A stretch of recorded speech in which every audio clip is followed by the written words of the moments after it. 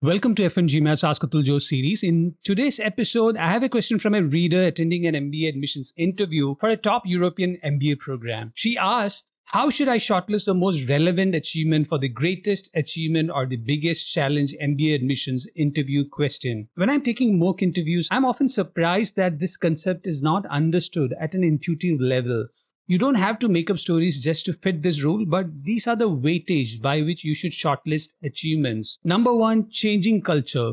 Any achievement that required changing an organization's culture, making it more inclusive, efficient, socially conscious, sustainable, and focused on the long term vision should be the number one example for your biggest challenge or achievement question. Number two, creating systems. The second priority should be examples where you created systems that integrated a function or made onboarding smooth for the customers or the internal team, or it could be about systems that help meet regulatory guidelines if you are working in finance, or systems that improve the security of the operation if you are working with data sensitive industries like finance, technology, or healthcare.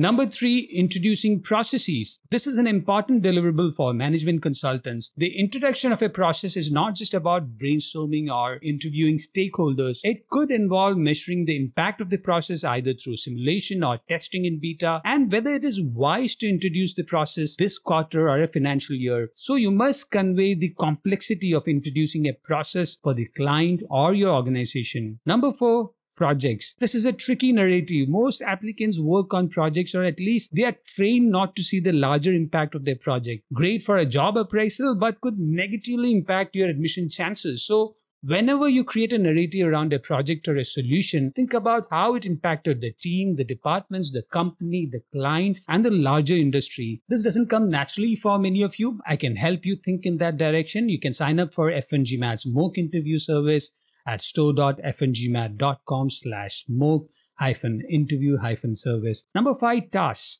The worst example in interviews all have narratives around tasks. The first hint for an interviewer that you're not what you have positioned yourself to be.